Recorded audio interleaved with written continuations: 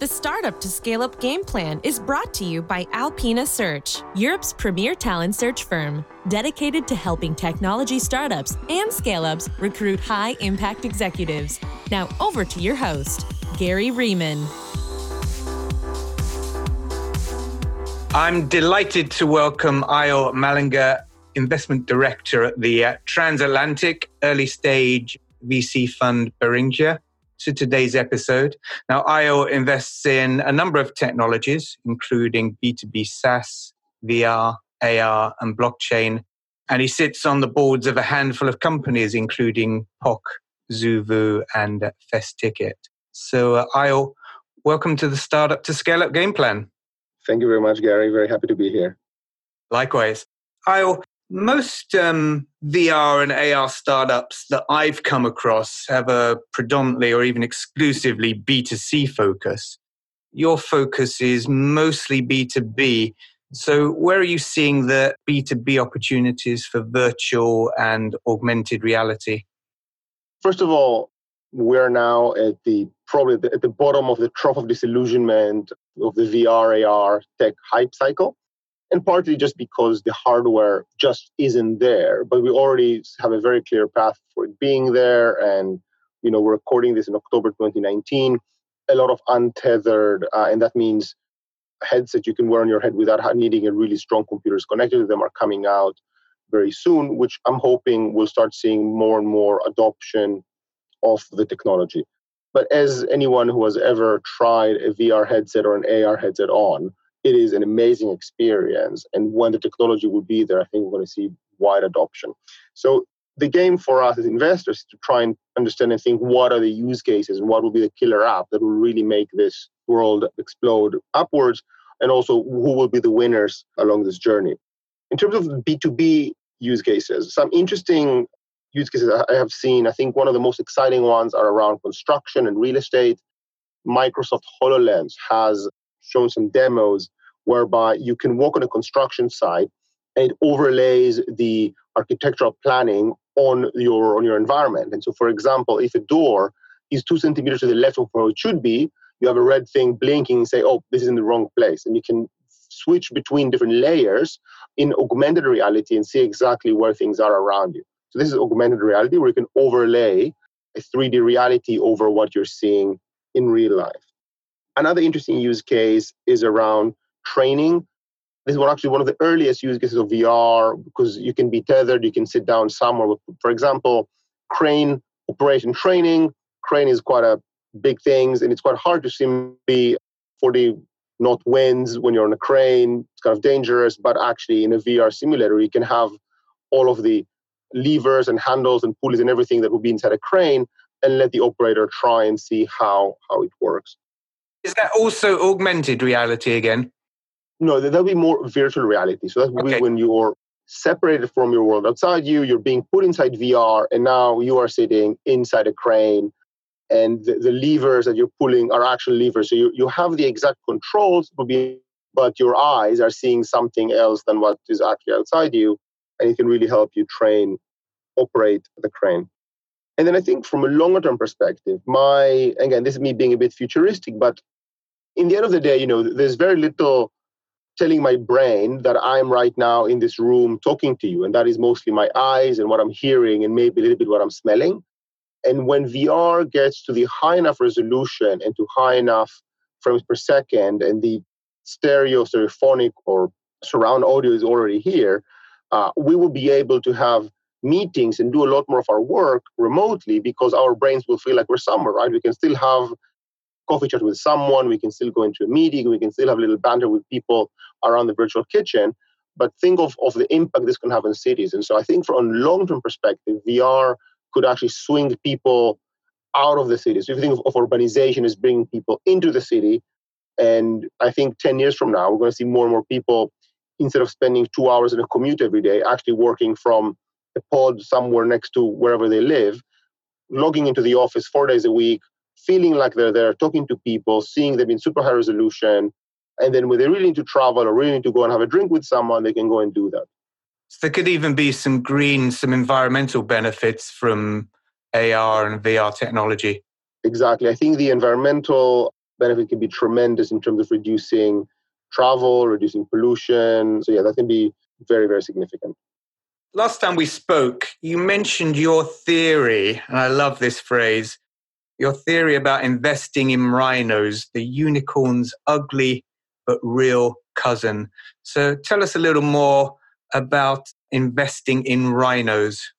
Sure. First of all, I don't want to take credit on inventing this, but I'm pretty sure I heard it somewhere, but I adopted it now as mine. And I think this comes down to Beringia and our investment philosophy and our investment mandate. In many ways, the way I think about our investment is we don't like to lose money. And it's quite different from the normal VC game that really chases the blockbuster or the unicorns, which is exactly the same idea where one of your 10 investment or one of your 15 investment is going to be this 100x or 15x or 20x return, and this will help you return the fund, and which means you care less about all of the other investments.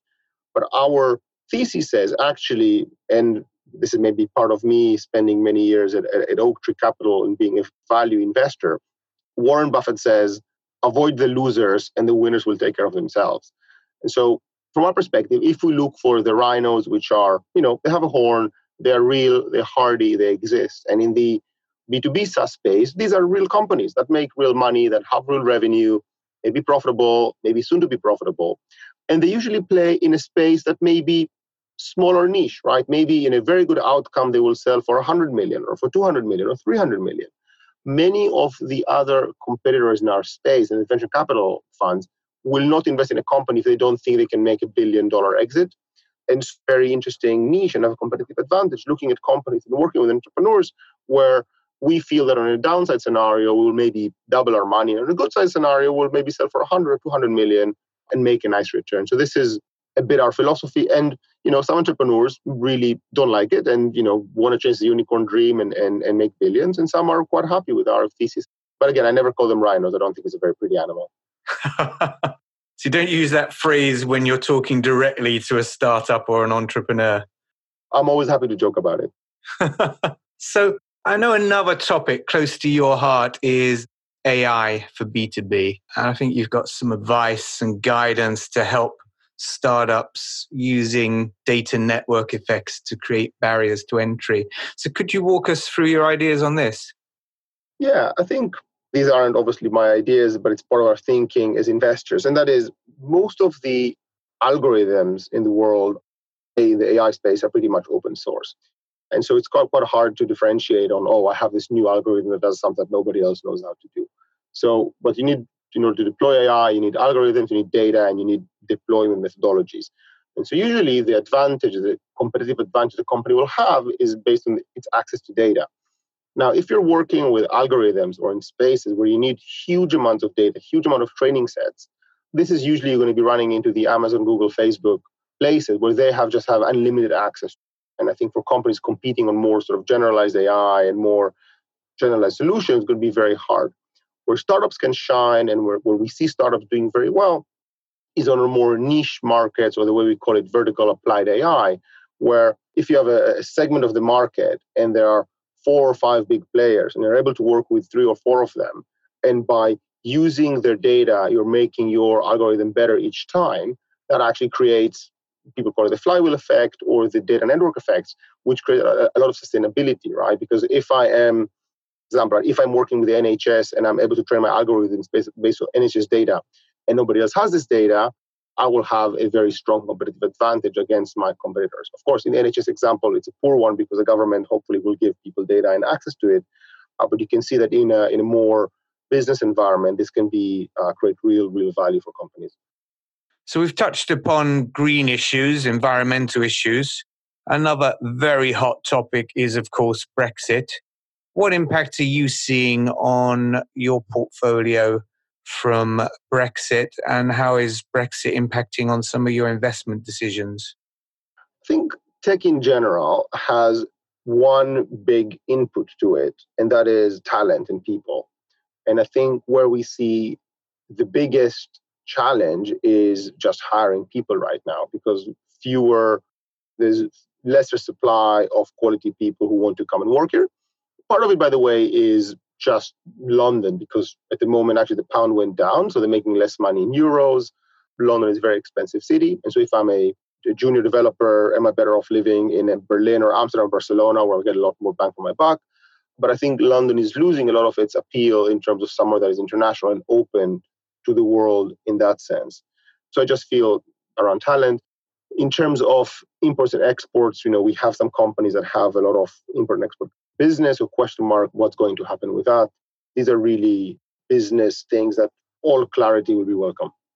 Now, you and I have both sat through many, many startup pitches. I'm sure you've sat through hundreds, maybe even thousands of pitches over the years. And when we last spoke, you mentioned that you'd seen one or two really curious, intriguing pitches in recent months. So let's hear a little about some of your crazy pitch event experiences. I think this is really about learnings and what separates companies. And I think one of the learnings we have is that the really good companies usually are polarizing. Some people will love them, some people will hate them. They're a lot like Marmite. And the reason is quite simple and obvious, right? If everybody loves a company in the team, maybe it's too obvious and somebody will do it already. But if it's polarizing and somebody loves it, somebody hates it, then there is usually something there, a bit like Twitter when they started. And so one company that we saw maybe a couple of years ago came by and they were called Hot Tug. And they were a hot tub sort of jacuzzi that sails inside a canal. So it's a tug. When I saw it, I just don't understand it. Why would anybody in the right mind want to do this? But my team was really, really impressed. Like, wow, we love it. And it had a very strong polarizing effect on us. We didn't end up investing, probably because I didn't get it, but they're doing quite well. And you can go check them out online. One of the learning there also is that they actually have a sustainable competitive advantage, which not many other crazy ideas have. And I mentioned to you, I was looking and there are 5 companies that let you send a text on a potato to a friend. I found potato parsley, potato, spot a post, text a potato. So, you can send somebody a potato that says, let's get mashed or some other fun things. It's a really cool idea. It's very funny, polarizing, but actually doesn't have any competitive advantage. Everybody can buy potatoes, put messages on them and sell them in the post. Whereas actually building a hot tub that can sail in a canal in all weather and have such a great brand such as Hot Tug does create more defensibility in your business model. I know which one I'm going to go for my next anniversary present to my wife. So I think she'll be happier with the hot tub than the potatoes. But moving on swiftly, tell me about the one that got away, the one company, the one startup that you had an opportunity to invest in, you passed on that opportunity, and really you've regretted it ever since. So the way I think of it, I've only been at Beringia for about 3 years. So actually again, luckily or unluckily, it's hard for me to point to a specific unicorn that was here at our offices and we failed to catch it. There have been some companies where we had the opportunity to invest in and we didn't get into the deal or didn't win. And I think one of them would be a company called Global App Testing. It's a company run by 2 phenomenal founders that have built a very strong network that allows developers of mobile applications to test their applications across huge number of devices all over the world in 24 hours. So they built a really amazing system. I was very impressed by them personally and by the culture they were building and how they were going about it.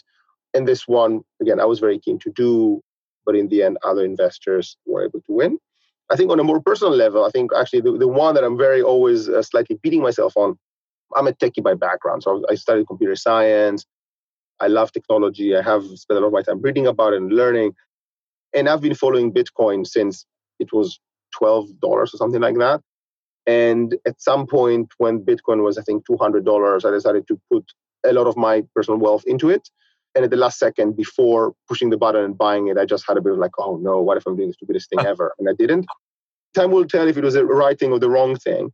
But I think this is one where I was upset with myself because this was really a technological conviction in something that I saw that I didn't follow. I guess we can all sit down and look at our portfolios, whether it be corporate or personal, and think, could have been a bit better ROI if I'd have made certain decisions here and there, but can't get all of our decisions right all of the time. Which tech investors have really inspired you have got a philosophy or a track record that's really motivated you and maybe even helped shape you to be the person that you are?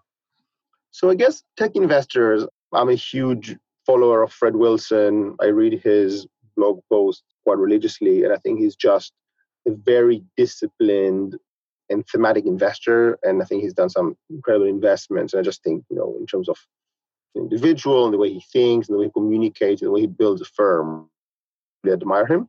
In terms of more general investors, I mentioned before, Warren Buffett and my former boss at Oaktree, Howard Marks, really taught me how to think about investments, how to analyze an investment, how to think about value, and that it really comes down to cash flows in the end, and really how to think about what is the future potential cash flow from this investment and how would the market value this cash flow is what underlies any value in the market.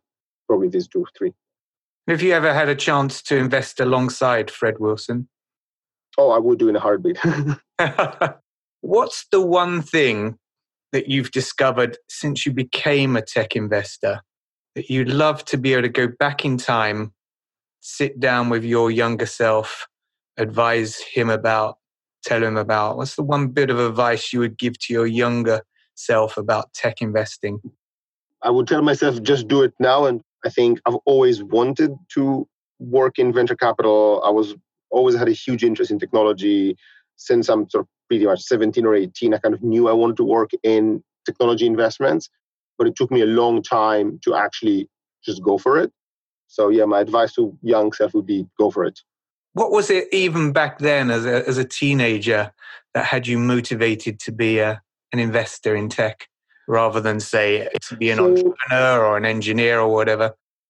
So I was working in software since I'm 18, but it's the combination of the intellectualizing technology and actually being able to make money based on technical knowledge and belief in where things are going. So there's something, I think, just extremely satisfying and intellectually challenging and rewarding in trying to guess where the world is going from a technology point of view. And multiple times in my quite a few years in technology, I know I had a very good sense of where things were going really, really early on.